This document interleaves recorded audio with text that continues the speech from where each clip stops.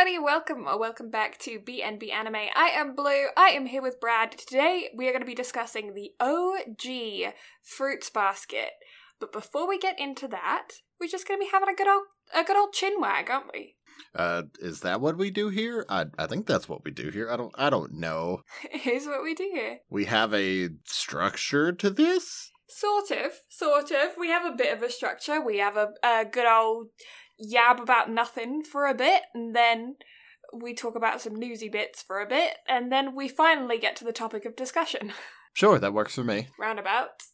How are you anyways? I'm doing well. It's been an eventful week. Mm-hmm. So I'm currently alpha testing a GTA role-playing server. Ooh. So I'm officially over the Russian mafia. Mm-hmm.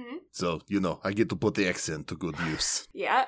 So that's fun. Outside of that, I've actually been streaming a lot this week, surprisingly. Yeah, that's fun. I don't understand what's possessed me to start streaming so much, but it's been a lot of fun. I'm glad. No complaints over it. But outside of that, I have nothing. Oh, I've also registered to get my first vaccination. Ooh. So April 7th, I'm going to be doing that. So that's exciting. Yeah. But that's it. I've done nothing else of note. How are you?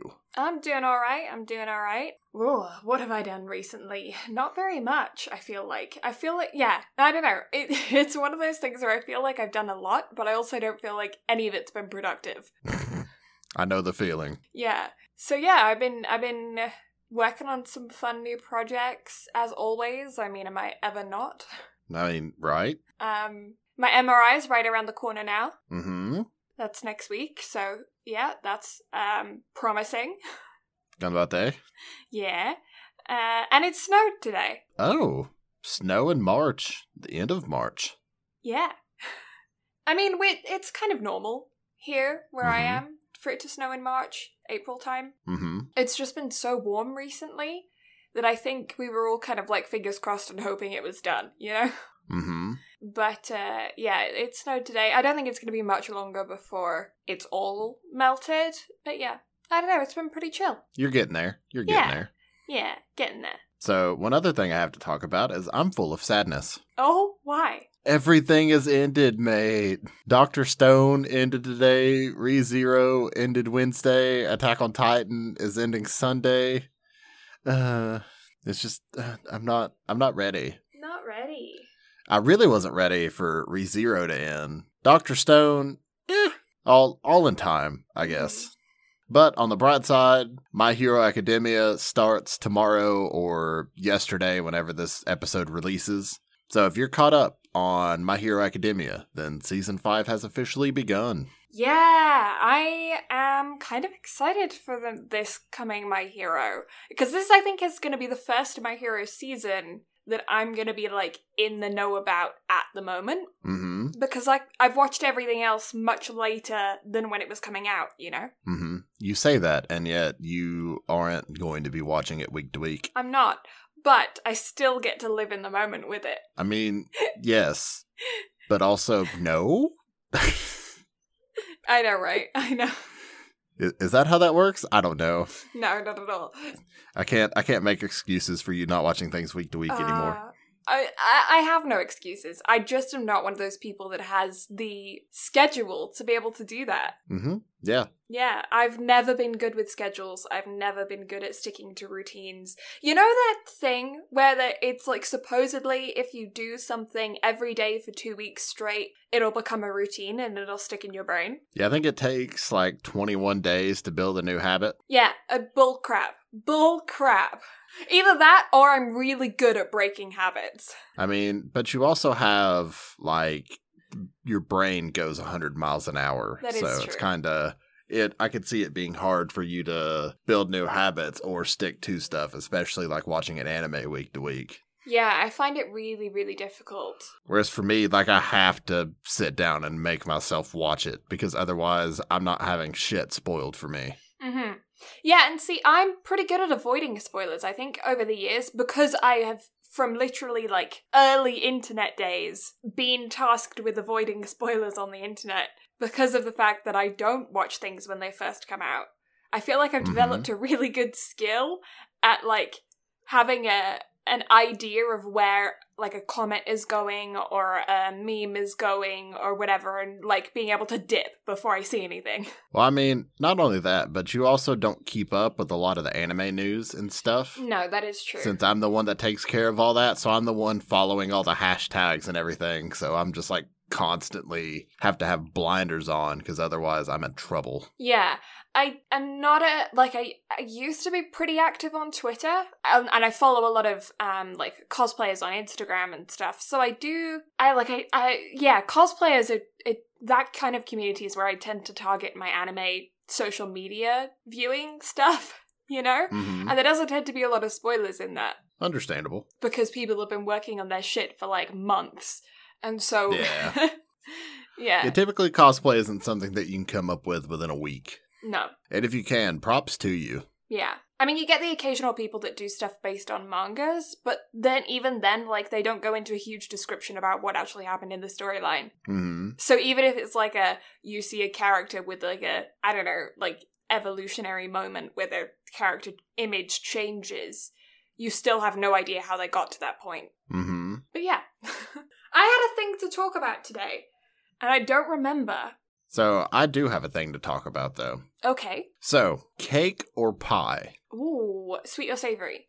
Doesn't matter. Like, in your opinion, if you were to think of the ultimate cake versus the ultimate pie, which one is better in your opinion? Pie. But why? Because I don't have much of a sweet tooth, and pie has more savory options. See, understandable. But freaking little, like, onion cake things, they're so good. Mm-hmm. Really, really good. But yeah, no, I love me some shepherd's pie, some vegetable pie, some cream and onion pie. I used to be a huge beef and beer pie kind of gal, but since I don't eat beef anymore, beef and like beer and vegetables doesn't really, like, you can't really cook vegetables in beer and get the same flavor. Nope. Wine, on the other hand. You could do, yeah. Yeah, no, pie. What about you? See, as someone who doesn't have that much of a sweet tooth either, I'm going to have to go with cake. Really? Because I've had a lot of different pies, I've had a lot of different cakes, and ultimately, I just think cake wins. I see your point. I mean, if I'm going for just the sweet options, then yes, I would also choose cake. I just like me some savory pie. You see, I've had, like, shepherd's pie and all those other kind of savory pies as well. It's just, again, whenever it comes right down to it, like, just for the debate itself, I just think cake flat out wins. Because a lot of times, and even going with the sweet pies aren't good by themselves. Like, everyone has to have ice cream with them and stuff like that. See, this is where we end up having a controversy, because there is a massive difference between European sweet pies and North American sweet pies. You see, I think you and I have had this conversation too, because the apples and everything are different. Yeah, the apples are physically different. So there's an apple, I think it's called like a Branson apple or Bramson apple or something. I can't remember the name of the actual apple. In the UK, that is not allowed to be grown in North America. Like, you're not allowed to take the seeds over and actually plant it here because it would then be an invasive species and could ruin the environment, right? So, it does not physically grow here. You cannot ship the apples over here in case the seeds somehow get out. The only way you can get those apples over here is if you were to, like, can them. Mm-hmm. And they are huge. They're probably the size of a small pumpkin. I don't know how to describe it. Like a melon, you know? Like a good size fruit. They're not like a regular apple size. Probably 3 times the size of your regular apple. Mm-hmm. And they are so sharp. This brings us to another difference in language this time. When I say sharp, I mean sour. When I say sour... so we use tart. Yeah. When I say sour, I mean, like, spoiled. Like, if the milk has gone sour, it's spoiled. Now, you see, I can definitely get that as well. I don't think that's necessarily a difference on our end between you and I. Okay, yeah. But for the listening audience, probably. Yeah. I've confused some people before with that, because they're like, what do you mean it's sharp? And I'm like, it's sour, but I don't want to say it's sour, because that, to me, makes it sound like it's gone off. You see, you say that, and I realize that sharp means sour for us, but I just like to think that the apple just comes out of the can, it's like, ha! It just stabs. It's a London apple. It'll pick your pocket and stab you. It will. No, but they're really, really, really, like, they're called cooking apples. That's how I was always, like, I guess it's the folk name or the common name. Mm-hmm. It's just they're called cooking apples because you can't eat them raw, really. So they're used in things like apple pies or apple crumbles or anything that you would make with apple, you use these specific apples with because of how sharp they are. So over here, in North America, you'll often find apple paired with, like, strawberry. Or if you have, like, rhubarb, it's paired with strawberry. Or apple and cinnamon. Or apple and something else that's sweet. Apple brown sugar, apple and maple, you know? Yeah. Whereas in the UK, yes, they will sweeten it a bit, but probably only about 50% of the amount of sweetness that is tended to be added in, like, store-bought apple pies here.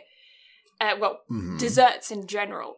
And it's one thing, actually, that Janessa has spoken about to me as well, because when she is in Japan, she always talks to me about how she prefers the sweets there, all of the pastries and things, because they are much less sweet. And it's because they tend to do the same thing that Europeans do with their dessert baking in the sense that they won't add in the artificial sweeteners or the extra sweetening, like the syrups and the sauces and things like that. They will just have whatever fruit or flour it is and make the thing out of that and use its own natural sweeteners and then not add anything else. Mm-hmm. So you see, I feel like European and Japanese sweets would be more up my alley then, considering how much my body detests sweets. Yeah. So I feel like that would definitely be right up my alley a bit more. Yeah, it's one of those things, it's one of those things that my family has never really adjusted to, having emigrated. We all find it very difficult to eat store-bought cakes and pies here, which is why I am such a baker, really. Mm-hmm. My mum makes the pastry normally because of my bad wrist. I can't roll it out properly. My dad does a lot of bread baking, although I do love to make some bread myself. And then I do the cakes. Mm-hmm. Oh, did you get that TikTok I sent you today, though, about the Japanese egg sandwiches? No. Mate, it shows you how to make them. They look so good. I follow this little Japanese girl on YouTube who just does, like, Japanese home cooking, but it's like she has no qualifications in anything. She's literally just a normal person, you know? But those are the best ones to follow. I know, and she just records what she's actually going to have for dinner or breakfast or lunch or whatever. Mm-hmm. And she lives alone, and it's just her recording her own food. And it's really interesting to just see how she does it compared to when you watch these, like, professional chefs do it. And it's like, I want to test out both recipes and then sit down and, like, do a direct food comparison, you know? So shall we get into some news?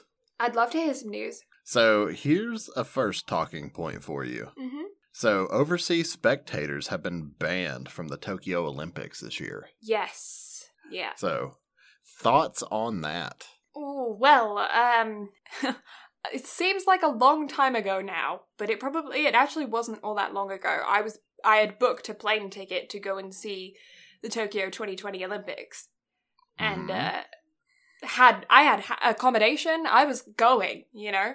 And then that all fell through, obviously, with COVID. And yeah, and watching all of the Olympic updates throughout that time period, I know that one of the gymnasts that I was actually excited to go see has actually retired from gymnastics in between then and now due to injury. Huh. So, yeah, because basically it was like he had a long-term injury that he was getting surgery on and rehabilitation on, and it was kind of like 2020 is my final go. You know, it's as long as I can push my body. My body's not going to last anymore. It's my last shot. And then it got pushed back a year, and his body just deteriorated within that year that he knew it was going to anyway. But, yeah, of course, he couldn't then compete, and he was a medalist in the last Olympics. So, I don't know. It's going to be an interesting one. It's definitely going to be one for the record books. I'm glad that they're not cancelling the Olympics, because I do feel like we kind of need something to celebrate right now.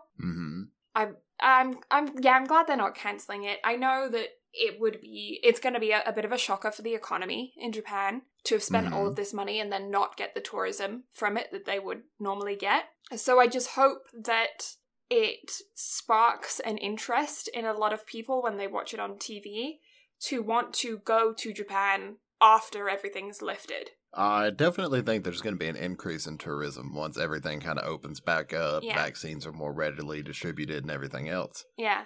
I know they're thinking about making it a rule, at least domestically, to where you can't fly unless you are vaccinated. Yeah, I've heard that there's going to be, like, vaccine passports. Mm-hmm. So it's definitely seeming like that's kind of the way that things are heading, to where hopefully once all this clears up, I think tourism is going to expand in a lot of places, but especially in places like Japan or other, like, highly sought-after places.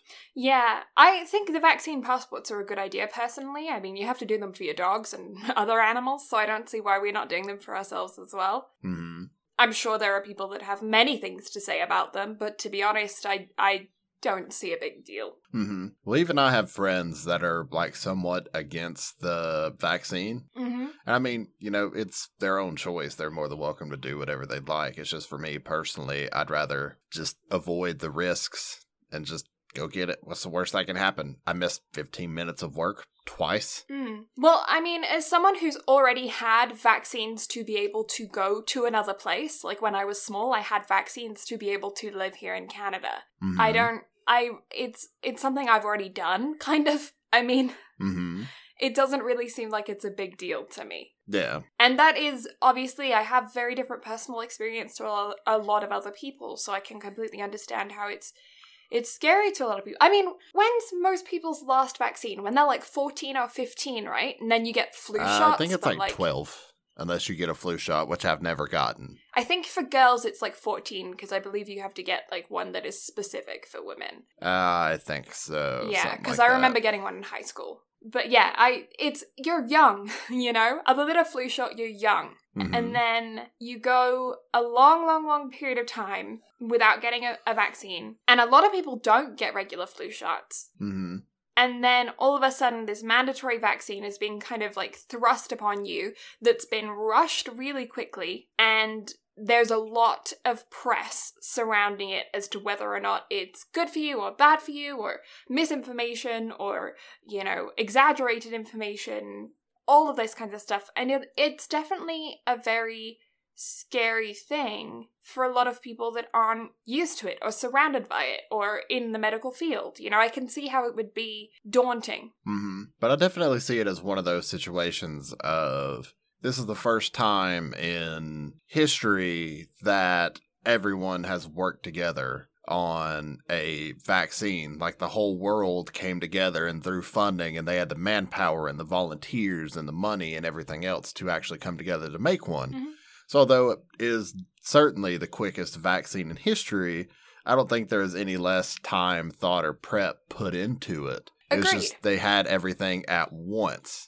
Agreed. And on top of that, you just have to think about the technological developments that we've had within the past, since the last vaccine was made. I mean, when was the last big vaccine made? A long time ago. I can't even tell you. Yeah, like a ways ago. Like 50, 60 years more than likely. Yeah, I mean, they're constantly making new medical advancements. They're constantly able to do new things every single day because of 3D printing and just a processor being faster on a computer, you know? Like, not to mention all of the specific lab stuff that has developed over the past few years. And all of that there has backed this and given us the foundation to be able to make this vaccine faster than we would have done previously, to the point where it's debatable. I mean, obviously it is rushed, but it's debatable how that rushing came into effect. Like, was that rushing in the actual science? Which I personally don't think. I think because of the computer and technology and everything that's aiding it, I think it would have probably taken that long. Anyway, I think the rushing came within, like, legislation surrounding it. And processing and putting it to the top of everyone's lists, as opposed to it having to wait there to be approved and pass through all of these loopholes. Mm-hmm. So, yeah, when I say, like, a rushed vaccine, in my mind, I don't think that the science was rushed. I think that the paperwork was. Mm-hmm. I definitely think what was surrounding it definitely was able to kind of help push it along. Yeah. Because again, where else have you seen a vaccine come about this quickly? But again, I don't think it's any less safe necessarily than anything else, just because they actually had all the proper resources up front to do it instead of having to wait years and years and years. Yeah. And we're killing the planet anyway. We're all going to be dead in 50 years. Yeah, what's the worst that can happen? Right?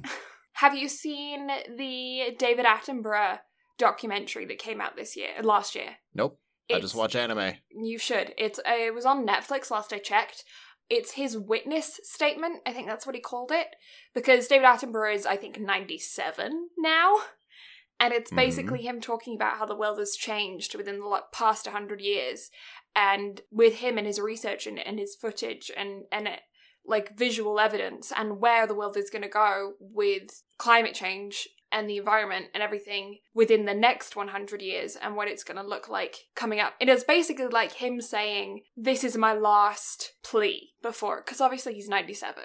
Mm-hmm. But it's his last, statement to the world to be like, this is everything, laying it all flat on the table. It's a really, really good documentary, and I recommend watching it. I'll have to check it out at some point. Mm-hmm. And it's beautiful. I mean, all of Attenborough's documentaries are beautiful. Mm-hmm. You're gonna have to remind me because I'm gonna forget. I will try. We'll see. Yeah. So next piece of news? Yes. So the Inuyasha spinoff, Yasuhime, Princess Half Demon's second season has officially been confirmed. I know a certain friend of ours that's going to be really super excited about that. Yeah, the twins should also be really excited about that. Ooh, because I know Janessa absolutely loves Inuyasha. Mm-hmm. Yeah, so do the twins. And in fact, she's probably going to give you a stern talking to that you haven't seen it. Yep. Yeah, I've already had 2, so what's a third? Yeah, because we were messaging about it the other day, and she's like, you've seen all of it, haven't you? I was like, yes, I have. Blue, on the other hand, probably not. So, just kind of casually threw you under the bus. Nice. I appreciate that. Thanks very much. Not a problem. What are friends for?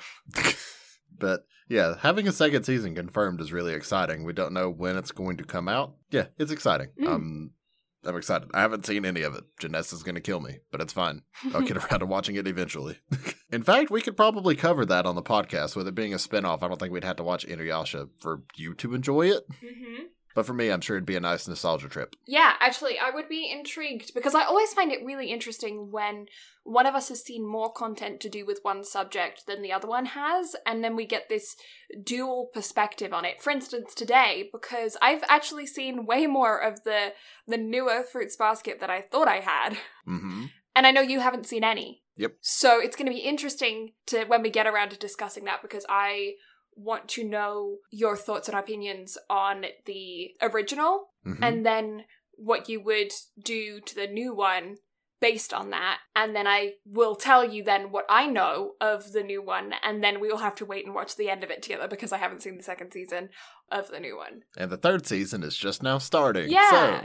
So we'll get around to that. Mm-hmm. I definitely do want to. I'm really interested in watching the second and third season now because I feel like it's going to be interesting. I don't know how to say it without giving stuff away, and I don't want to give anything away to you right now because I want to know what you think first, Then we shall get into it. Mm-hmm. On the note of things getting second something or others, Tonikawa is getting an OVA. Oh! I've seen the trailer for it. It's adorable as fuck. Yeah? Oh, it's so cute. You have no idea. Super cute. I'm so excited. Nice. So it's releasing in Japan on August 18th. So I'm hoping they go ahead and release it on Crunchyroll and sub it. Because if they do, I can't wait. It's so cute. I really enjoyed the show. So I can't. I'm such a sap, man. You of all people know this. You are. You're a big old teddy bear. It's just how I am. I'm a giant teddy bear. I don't think I've ever met a dude over 6'2" that isn't a giant squish. I mean, yeah, there's a reason the term was coined, gentle giant. Yeah. So that's just kind of how it is. But you see, it is one of the things, though, because I've seen some really short people that have some really, really terrible attitudes. What is it? So I get it. Napoleon syndrome? Maybe. I think that's what it's called, where somebody's short and angry. Mm-hmm. Yeah. I could see that. That's an accurate name. Yeah. Yeah, and it's funny, I guess, I mean, it makes sense, but, like, everyone I know who's over 6'2" works in some form of security as well. Or has worked. Huh, that's interesting. Yeah. I tried to work for security, but I'm too expensive. Too expensive. I mean, hey, I know my worth. I'm not gonna work for Mhm. dirt cheap. But on the since we were talking about shit ending earlier, so My Hero Academia has officially entered its final arc in the manga with chapter 306. So it might very well wrap up this year, depending on how quickly it releases chapters. I don't know if it's weekly or monthly, but if it's weekly, that could finish up this year. Mm. But realistically, though, that's not a lot of chapters. Because Demon Slayer had 205, and I read that in the span of a week. Yeah. So I don't know. That's interesting. But I'm excited because, again, since we talked about My Hero earlier, I'm really excited for what this season's going to do and introduce and everything else. Yeah. It's just that cliffhanger it ended us off with, that bonus credit scene at the end. Fuck. Yeah. I need to know things. I need to know things like yesterday. Yeah, there's so much more character development that can happen with My Hero. And some of it is definitely necessary for some characters because there are still some of the main class that's very two-dimensional. There's one particular member of the main class that I don't think I've met anybody that likes. I think I know which one you're talking about. I think most people would. Let me guess. Purple Balls? Purple balls, the little grape dude. Yeah, I figured as much. It's just He's a pervert. Yes, and not only that, but his character, like, even outside of those quirks, is still, there's no depth. Yeah. It's just a whiny crybaby. It's like, take all the bad quirks of anime MCs and add in a touch of perverted old man, and boom. And funnily enough, I feel like today, with the specific subject that we're talking about with Fruits Basket, there's a character in Fruits Basket that is always called Old Man and always joked about being, like, perverted and everything, but it's done really humorously and never in a predatory way.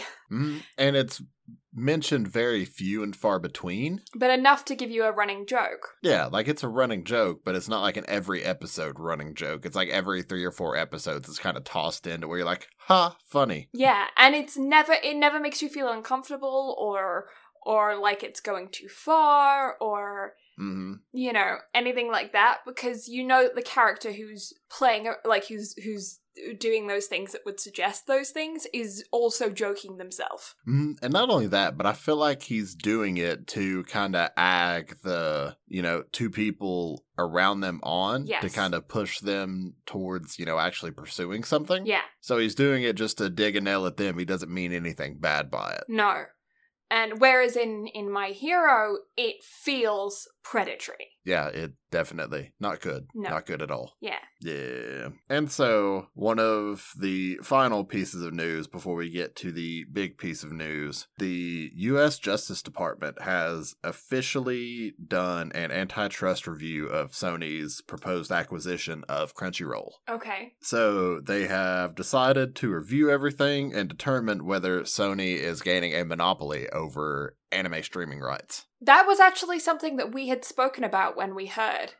Because we had discussed whether it would actually be considered a monopoly, and so the U.S. Justice Department has actually opened a case to look into it. Yeah. And if they determine that it would actually give them dominance over anime streaming, then they could either A, try to block it, or B, sue them and actually kill it. Because regardless, this is going to delay the acquisition by several months. So it's either going to delay it or it's going to kill it if they determine that something is off with it and it gives them dominance. However, I don't see how they can't see that it's going to give them dominance over it. Yeah, I don't know. Because Crunchyroll and Funimation are the 2 biggest anime streaming sites, to where I think those 2 actually outweigh anything else. Netflix, Hulu, and everything else. My thoughts on that, the only way that they would be able to get around that was if Netflix or Hulu were determined to be an anime viewing site. But I don't think that that Netflix or Hulu are specific enough to be able to be an anime viewing platform. I think they're just going to be considered like a media platform, you know? Well, I think it's going to just be... I think what it's ultimately going to come down to is they're going to do a comparison of libraries. and see who has more of what over the other. But even still, then, there is, even if Netflix has a larger library or whatever, they're not solely showing anime. I feel like Netflix could very easily separate anime onto an anime Netflix app and have that as a separate thing. Or like how they have the Netflix Kids section. Have a Netflix they should have an anime section. And if they did that, which might actually be a reason why Netflix is not doing that, because if Netflix doesn't do that now, then Sony could lose this suit.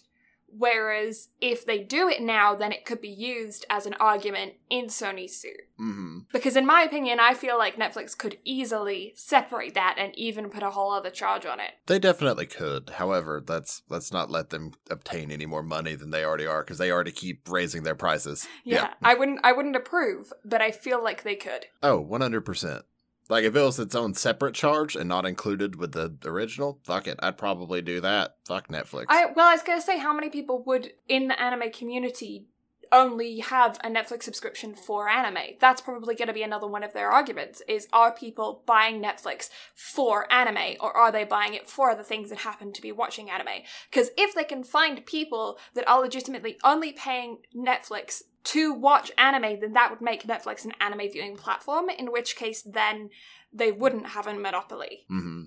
But again, the libraries that Netflix has of anime comparative to everything else. Yeah. Not only that, but if Netflix actually separated it out, then I feel like Netflix would lose a lot of its licenses to things that are on other platforms like Crunchyroll, Funimation, and stuff like that.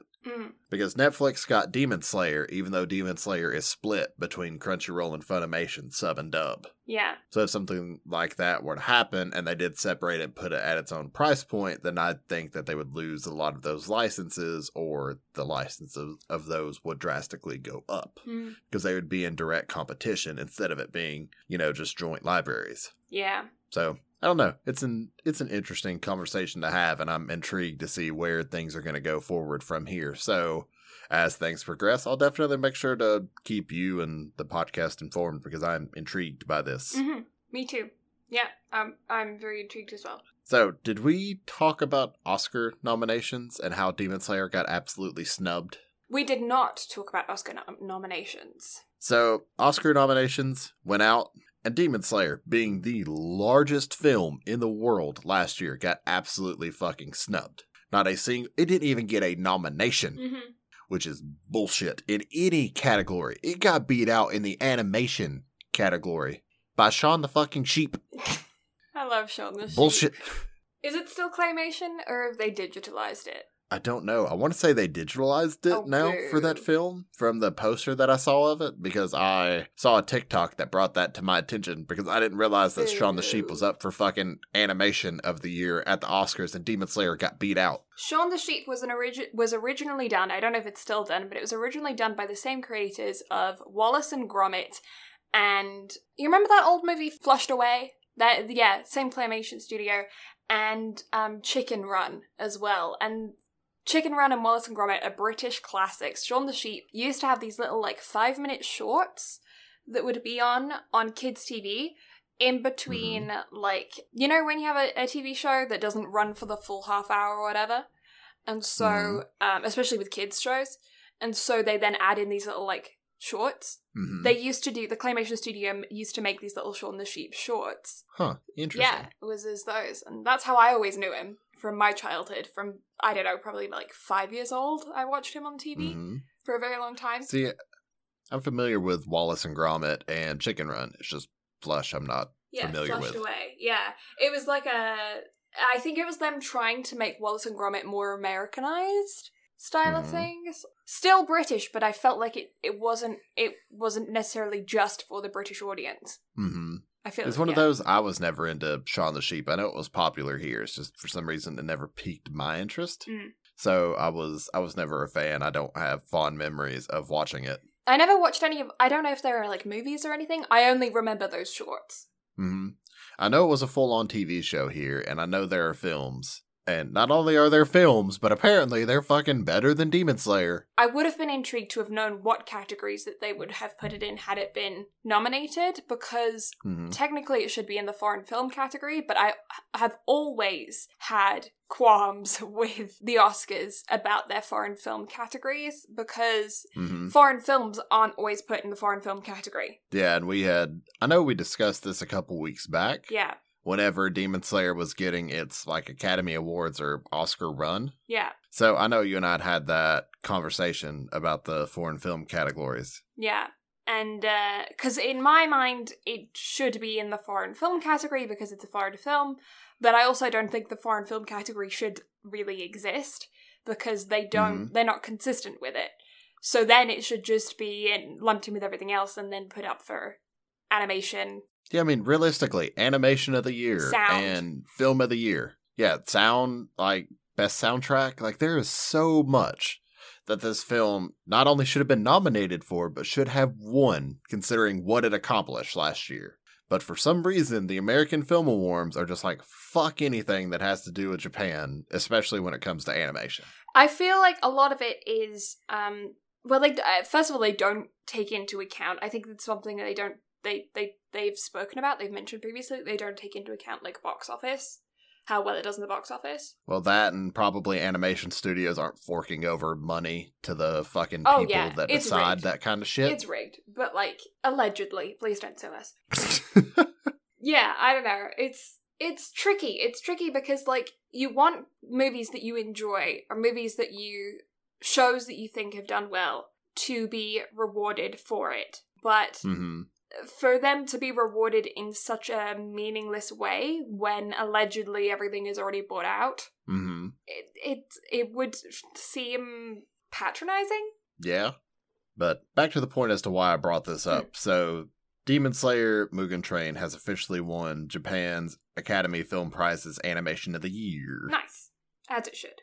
100% as it should. Like, that's... it deserves it. It deserves so much more than what it's getting. But the fact that it's at least winning Animation of the Year in Japan, I'll take it. Yeah. It's at least some form of validation. But yeah, that's all I got on the news. That's all I got on the Demon Slayer topic, because my blood is still boiling over that.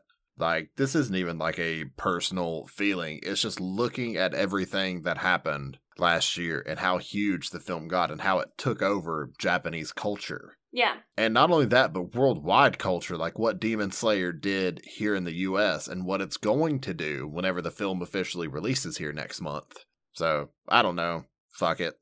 Okay, let's jump into Fruits Basket then, because otherwise we're just going to be sad about this for forever. Yeah, time to be happy and talk about zodiac animals. Yes. So, Fruits Basket was a manga, and it not only that, but it's a best-selling manga written by Natsuki Takuya. It ran from July of 1998 through November of 2006 for a total of 23 volumes. And I kind of want to collect this. I own the first 2 volumes. After watching the show and completing all of it, I'm like, ooh, I wanna buy it. I wanna own it. Do they have a box set? I would like that. The please. covers are really pretty. I bet. Yeah. Because I saw the first volume photo, and I'm like, ooh, that's really pretty. Yeah, they're really pretty. They're nice to have as a collection just because they would look really nice on your shelf, you know? Oh yeah, 100%. Like, it would stand out. Like, Inuyasha's manga are all yellow, so I can only imagine how these would stand out and look very pretty. And then the original anime was directed by Akitaro Daichi, and it was produced by Studio Dean. Its original run was from July 5th, 2001 through December 27th of 2001 for a total of 26 episodes. Yeah, I believe 2 of them could be classified as filler. Yes? I think so. I think it was around 2. Most of them, though, were content. Pretty much. And even the ones that were filler, I didn't even necessarily consider them filler. No, there was one that I would say was absolutely filler, but it was done in, like, it wasn't boring. It was still entertaining. And there wasn't any, like, recap episodes either. Which was nice. Because for a 26 episode anime, you would expect that there'd be at least one recap, but nah. Yeah. Which we love to see. Yes. We don't like filler here. No. In fact, we really haven't. A lot of the shit we've covered hasn't had a lot of filler. Yeah, we've actually been pretty lucky with the shows that we've picked. Mm-hmm. Well, we say that and we haven't tried to tackle anything massive. The most massive thing we've tackled has been Food Wars so far. Yeah. Well, Haikyuu as well, Yeah. but I don't even think Haikyuu had as many episodes as Food Wars. No, because what was it? The first 2 seasons of Haikyuu were only 1 core? I think so. Or was it? Or season 3 was 1 core. I think season 1 was 2 core, and then seasons 2 and 3 were 1 core. Something like that. Something like that. That makes sense. Okay. Any more background? Nope, that's it. Okay.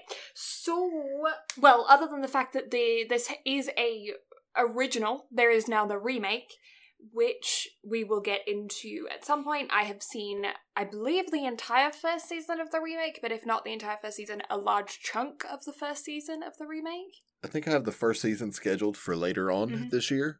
I think I scheduled it. Don't hold me to that. If it's not, I will schedule it eventually. Mm-hmm. Yeah, so it's based around this young girl named Toru who is going through some troubling times, if you don't know about the background. Yeah. She's going through some troubling times. She is a first-year high school student, and she has a couple wacky friends, and she ends up getting kind of put in this situation where she has to get close to these other 2 young men who are in her same grade, and they both have reputations that precede themselves. It turns out that the family that they exist to is cursed. And when something happens, I'm trying to be as vague as I possibly can, these people, these family members, these members of this family, have a tick that causes them to transform into their associated Chinese zodiac animal. So it's based around Toru going through high school and like everyday trials of being a teenager, plus this family curse, plus getting to know these boys, plus getting to know the rest of the family, plus her best friends, and also getting through her own trials from her own experiences in life as to how she was then put in this situation to where she was kind of stuck with these boys. I think that's me saying it as vaguely as possible. Yes, while also covering everything. Yeah. So, spoiler chicken hats. Put them on. Because it's time to talk about some interesting interactions. Yeah. These trigger warnings are spoilers. The triggers will spoil the show. Triggers are child abuse, parental death, abuse in general, domestic violence, terminal illness. Yeah, I think that hits everything. Yeah. Okay, first impressions. What were your first impressions of the show? I like the style. I'm not a fan of the OP. I will probably get slaughtered by this. Yeah, so there was only the 1 OP and ED throughout the entire 26 episodes, where normally when you have a 2-core, or at least in modern times when you have a 2-core, you're used to having 2 OPs, 2 EDs. Mm-hmm. And it's not a matter of I hate it, because I don't hate it. In fact, it sounds weird to say that I'm not a fan of it, and yet I listen to it all the way through every time. Mm-hmm.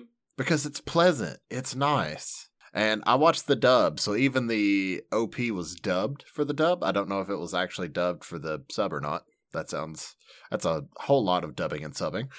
It was in Japanese for the sub. Okay. So the fact that the dub even had the OP dubbed was interesting. Mm-hmm. However, the dub was good. I absolutely loved the picks for all of the dub characters.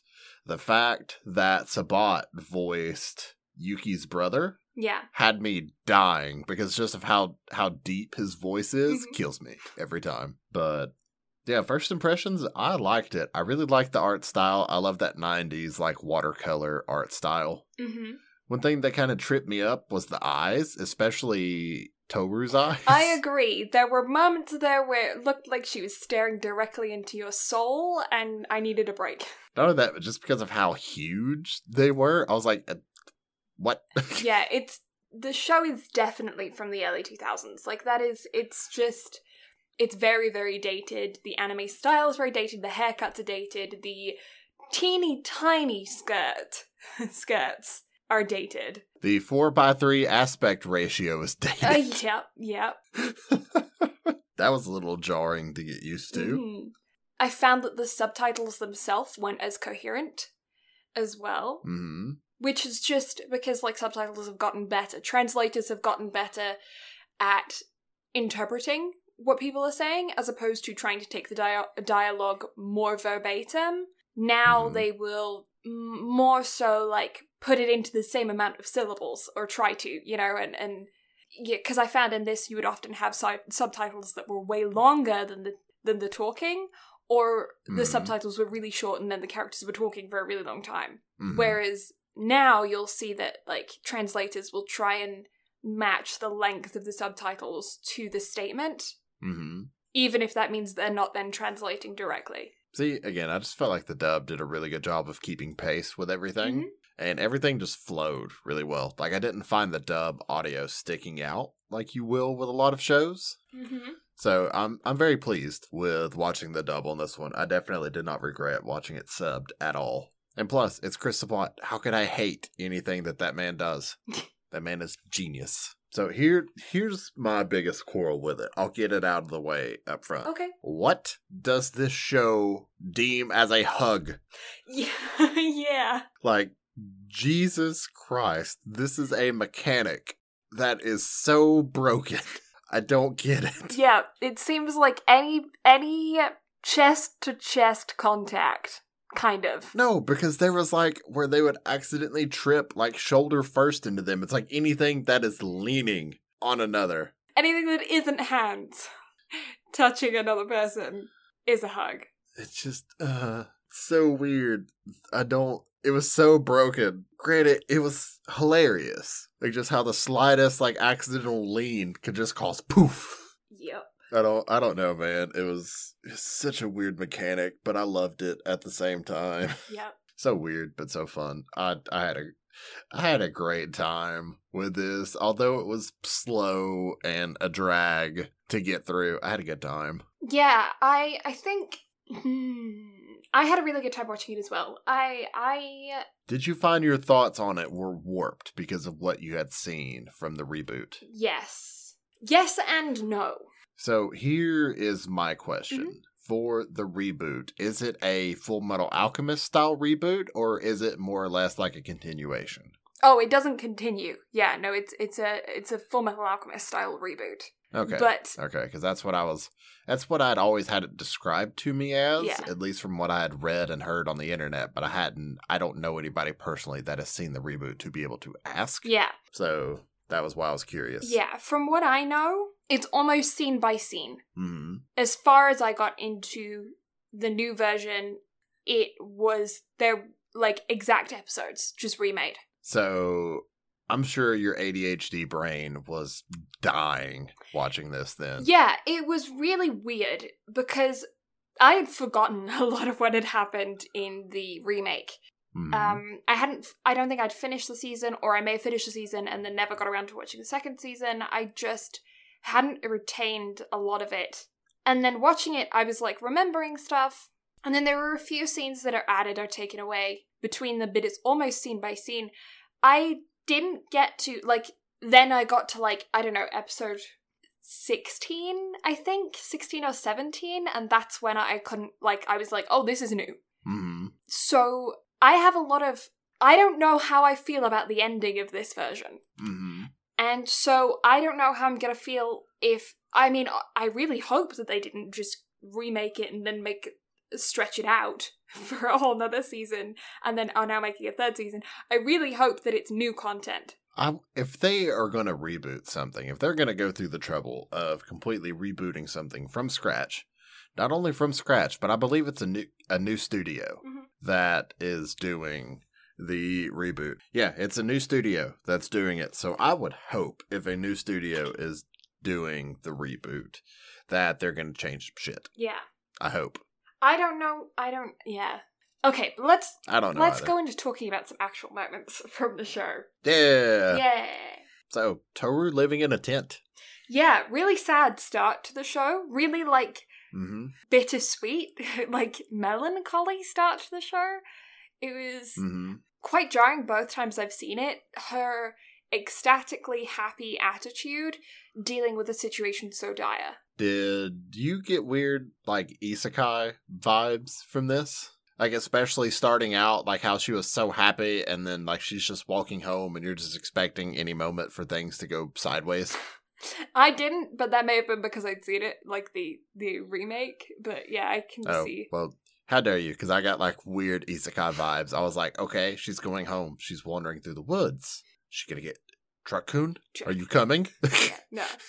But yeah, Toru, our main character, her mother had passed away, and so she had to move in with her grandfather, except her grandfather was having some remodeling done, and so she had to, instead of putting any burden on her grandfather having to go out about, she just decided to go out on her own, and so she's living in a tent. In what she believes, and what she believes is just, like, town-owned forestry. Yeah, but come to find out, she is staying on the property of the huge Soma family. Yes, and specifically, she bumps into Yuki, who is a friend from school, who is known as, like, the prince of the school. He is kind of unapproachable, very good-looking, and, like, has airs about him, if you know what I mean.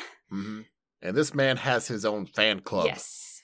Of, like, 50% of the female population of the school, I think they said at one point. And yet, at the same time, I get what you were talking about as far as, like, what was filler episodes. It was the episodes dealing with the fan club.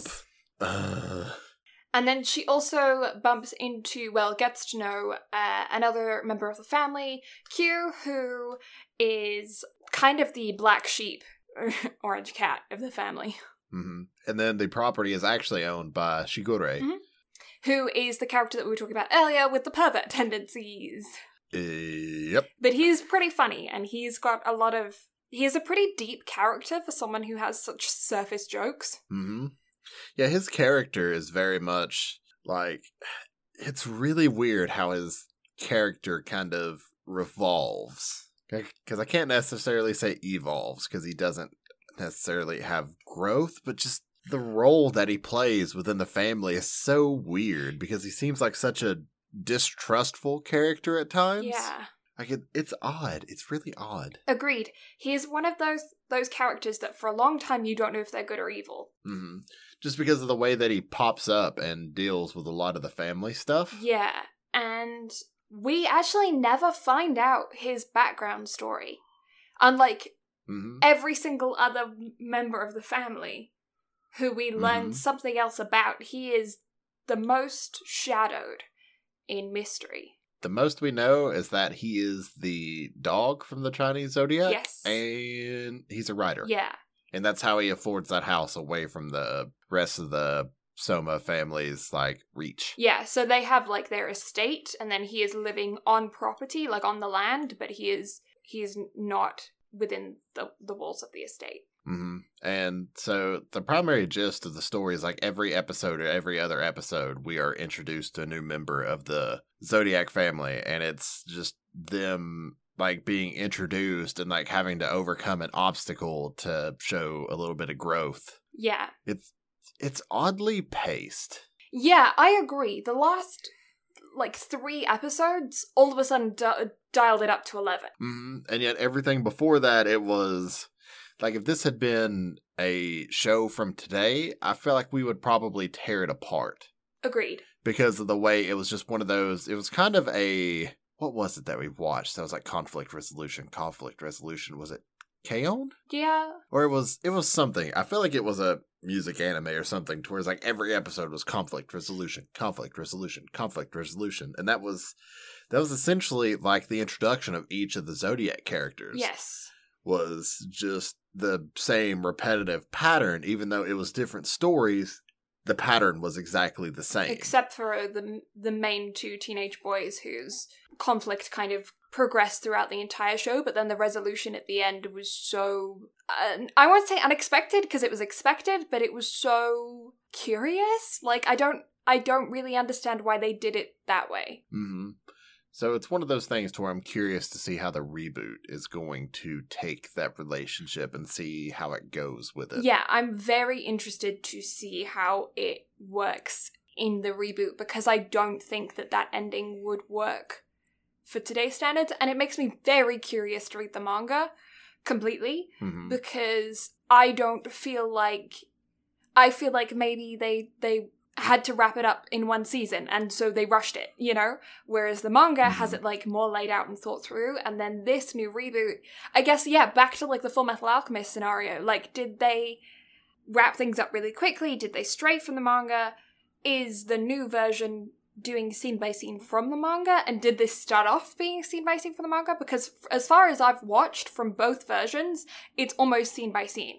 But I don't see how they can make 2 other seasons of the new version with the content that was left over from the original. But one thing I will say, I do like how they presented the story of the Chinese Zodiac and how they were like little conflicting bits from the story actually taking place among the characters. Like it was a old tale just kind of replaying itself with the dynamic. Yeah, and it seemed like it kind of replayed itself every generation.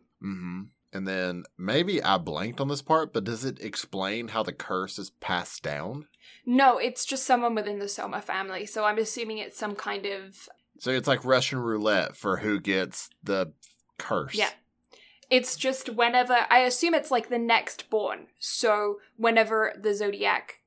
Because from what I could tell from Q and his father figure... and his grandfather, it was like the grandfather died and then Q was born. So I'm assuming it's like the death and then the next baby within the Soma family is the cursed. But that's just what I got. They didn't explain it exactly, but yeah. Okay, because that was kind of similar to what I thought, but I was like, did I just gloss over that fact? Like, did I miss something at some point? Did my brain just decide to wander down a rabbit trail? Yeah. I don't know. There's a lot of info that I feel like we were lacking for this. Yeah. What zodiac animal are you? Do you know? I'm a Leo, that's all I know. It's a different run. Yeah, I know, completely different thing. That's the most I can tell you. What year were you born? 95. You're a pig. Oh. I'm an ox. Well, look at you. Yeah. So, out of all of the characters in this one, or out of all the zodiacs, which one was your favorite? Personality-wise? Or better yet, which one was the most surprising as far as like which animal they were? Ooh. Kisa being a little tiger was really cute. That was adorable. Hatori being a seahorse? Wasn't expecting that. That threw me for a loop. I think he's supposed to be the dragon, but dragons don't exist, so they made him a seahorse. Because I don't think a seahorse is one of the Chinese zodiac animals. I'm fairly certain it's a dragon. Let's see here. They are a rat, ox, tiger, rabbit, dragon, snake, horse, goat, pig, dog, rooster, and a monkey. So we never met a rooster, we never met a horse, and there's no seahorse, but there is a dragon. So it's either the dragon or the horse. Oh, I didn't think about him being the horse. Although I do like how they played it off with him being a seahorse. They're like, oh, where's water? Yep. He could be the horse. But his story was so tragic. Like, it makes you... Like, it takes a character that you would probably end up hating and makes him very lovable. Yeah. Also, let's talk about Aikido, the main leader of the Soma family. Okay, yeah. See, I don't feel like his backstory is justification for his attitude. No, dude is a fucking prick. Because I feel like I've seen characters, evil characters, that I pity more than him. Oh yeah, I've pitied a lot worse. Yeah. For less. Yeah. Like, again, I hope the reboot does a better job of telling a backstory, or at least giving us more, because dude was a prick. Yeah, and I don't really understand why they continued to listen to him, other than him being the head of the family. Because as far as I was aware, he wasn't the oldest of the group. No, I think Hattori was probably the oldest, if I had to guess. Yeah, him and Asahi, is it Asahi? Yuki's older brother? And Well, not only that, but Shigure. yeah, they were all in the same year at school. The three of them were all in the same year. And they were, 27, I think they said? Something like that. So, and I don't think that he was within that age group. I feel like he was kind of halfway between.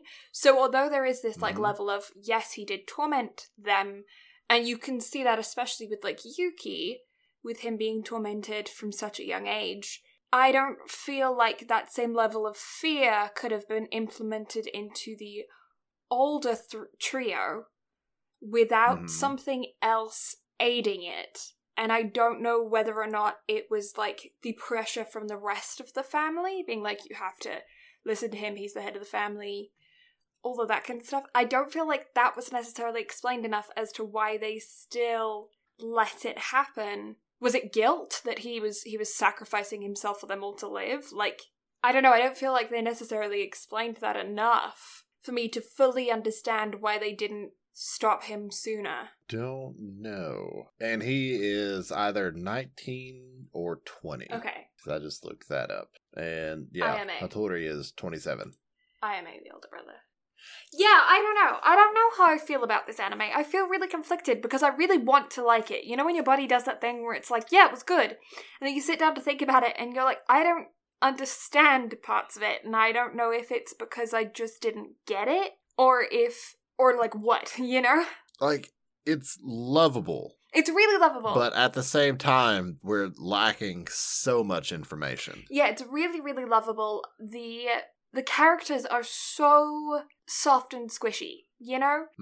Like our main four, I loved a bit. Yeah, and a lot of the side characters are really well done, you know? Like, you have side characters that you don't really see for more than an episode that are really well-rounded, 3D, properly developed characters. And then there's a lot of other characters there that you have this level of like, oh, what are they doing there? And you want to know more, and they tease more, and you never quite get it. The use of conflict resolution worked for building the characters, but it built characters to just leave. Yeah, and I don't know how I feel about the whole Q second transformation thing. I don't know if it was necessarily hinted enough early on. I definitely don't think so. Because I feel like it's something that, because him and Yuki had such a horrible relationship with each other in the beginning, always down each other's throats, always fighting, screaming at each other, hating each other, I don't think that as teenage boys, Yuki would have seen Q and not used that against him. Right? And I don't think... I found there are some moments where I found some characters annoying. Yeah, I'm kind of looking forward to watching the reboot just to see what's different and how they go about retelling certain stories. And also I'm looking forward to having an updated art style as well. Yeah, I liked the art style. It really did remind me of my childhood, of, you know, watching anime in your Saturday morning cartoons kind of thing, you know? So there's something really nostalgic about that. But it is... Tell you how I'll grade this one. Okay. I'll give it a 6 with a question mark. 6 with a question mark. I think that's fair. And the reason being the question mark is because the reboot will determine if I go back and either raise this or lower this. You will cry. If you didn't cry in this version, you will cry in the reboot. Ooh. Because there were some parts where I got a little teary. Yeah, I think they do them better. Specifically, Momiji. Oh, okay. His whole situation. Because, yeah, that was... It was sad in this version, but it had me bawling. And I will also say, though, I watched the reboot first, so it may be that I was then kind of desensitized to watching this version because I already knew what was going to happen. Maybe, but I also feel like I was watching this off the tail end of getting through ReZero. Yeah. So it doesn't help that I fell behind on ReZero and watched... One of the episodes I fell behind on, and so I started watching this afterwards, and I'd already bawled my eyes out over it. Right, so you were like, I'm teared out. Yeah. Well, it's just one of those, like, it's different levels of emotion. So some things didn't hit me as hard, but then there were parts of this that hit me hard. It's just I couldn't bring myself to cry over it, because I guess I wasn't as emotionally attached. Yeah. So, I don't know, but I'm looking forward to watching the reboot, but definitely 6 question marks. Yes. I want to know what they translated the vegetable that Kyo hates as in the dub? A leek. A leek. Okay, that's what I got in the subtitles as well. They weren't leeks. That's not a leek. Yeah, definitely not a leek. Yeah, somebody in the comments said that in the manga it was translated as chives, which makes more sense. I could see that. Yeah. Spring onions. It definitely humored me about how whenever Yuki wanted Kyo to shut up, just shoved a leek in his mouth and he collapsed. Yeah, but those aren't leeks. It's like I feel that. Like I have picky eater tendencies over some things, and that I feel that. Yeah. And then what else? Oh, can we talk about how freaking cute Yuki is as a rat? Absolutely adorable. Also, Yuki's personality and everything else in general. Yeah. Also, Yuki in a dress. I think the dress is the exact same in the remake. I can't wait to see that with updated visuals. Yeah. Then. Also, I love how some of the visuals in this could pass as current day. Yeah, some of the art was really, really well done. A lot of the background stuff was really, really beautiful.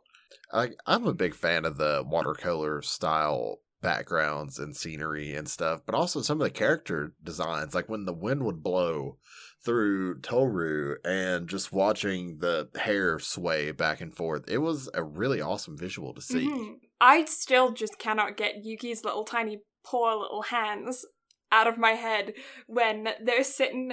Toru has fallen down the mountainside when they go to the cabin, and then Yuki is trying to like comfort her because then the boys were arguing again, right? And she was sad about it. And then he walks over and he puts his little rat hands on her leg, and I just have that little image, and it's so stinking adorable. And I can't get over those little hands. Again, there's so much to love, but there's also not enough. Yeah, I don't know. It's really one of those things where it's like a teaser, and it makes you want more content. And I can absolutely 100% understand why they're doing a remake of it because of that feeling. You stop watching this and you're like, I want more, I want more, I want more. And so I can understand how people love this show because they keep watching it over and over again, hoping to find more details, you know? And then they go and read the manga, and then they want to watch the show again. I can completely understand how it becomes a huge classic. The characters are really, really lovable, so you become attached to them.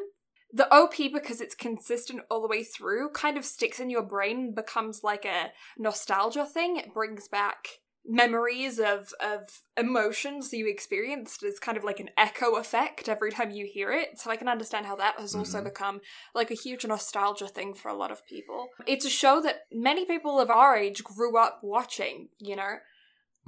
So yeah, now that they're that little bit older, I can see how they would be begging for this to be remade. And then with modern animation techniques and modern computerization and possibly more content with the manga, or different content. I don't know what they're going with for the new version. But yeah, I'm excited to watch the second season and then the third season and see what's different. Yeah, I'm definitely excited to start the reboot whenever I have a little bit more time. One of my best friends, I was talking to him about watching it, and he was like, dude, I remember watching that on TV when I was like 8 or 9. Yeah. I was like, yeah, well, I'm watching it now, and it's weird. Yeah, and I can also see how this would absolutely be huge in the queer community.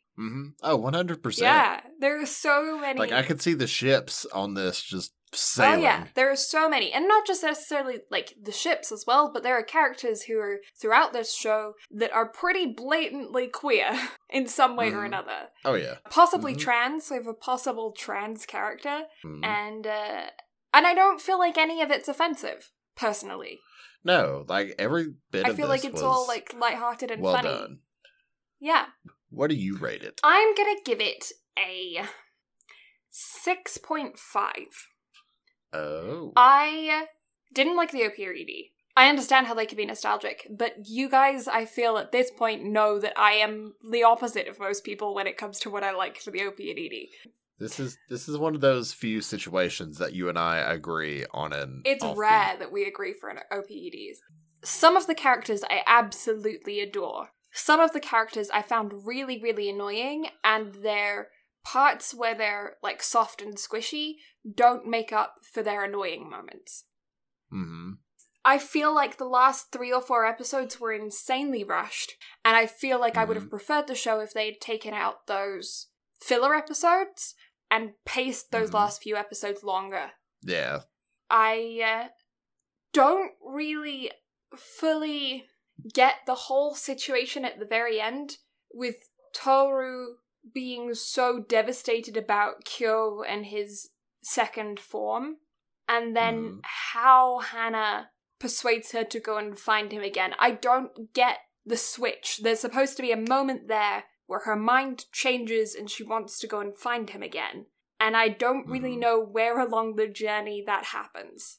Yeah. I feel like she just kind of stumbles back to him, and then when she's there, says that she wants to go home with him. And I don't really get it. Oh no, I 100% agree. It is definitely a weird decision. Yeah, I just don't know if it was poorly executed, or if the translation that I watched wasn't amazing, or if I just wasn't in the moment enough while watching it. I might have to watch it again and try and reevaluate. But I feel like there have been other shows where a situation very similar to that has taken place that have been so much more clear. Agreed.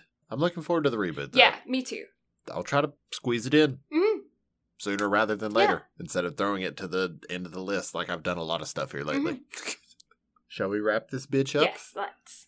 So, you can find the absolutely lovely Blue Lavender at twitch.tv/Blue Lavender. She doesn't stream, but that's there. That's an option. If she ever decides to go back to it, drop her a follow. Also has Instagram and Twitter at Blue Lavender STM. If you like art updates, Blue likes to post art updates over there. Live updates on Twitter or stream updates. Sometimes. I don't know. It's there. Yeah.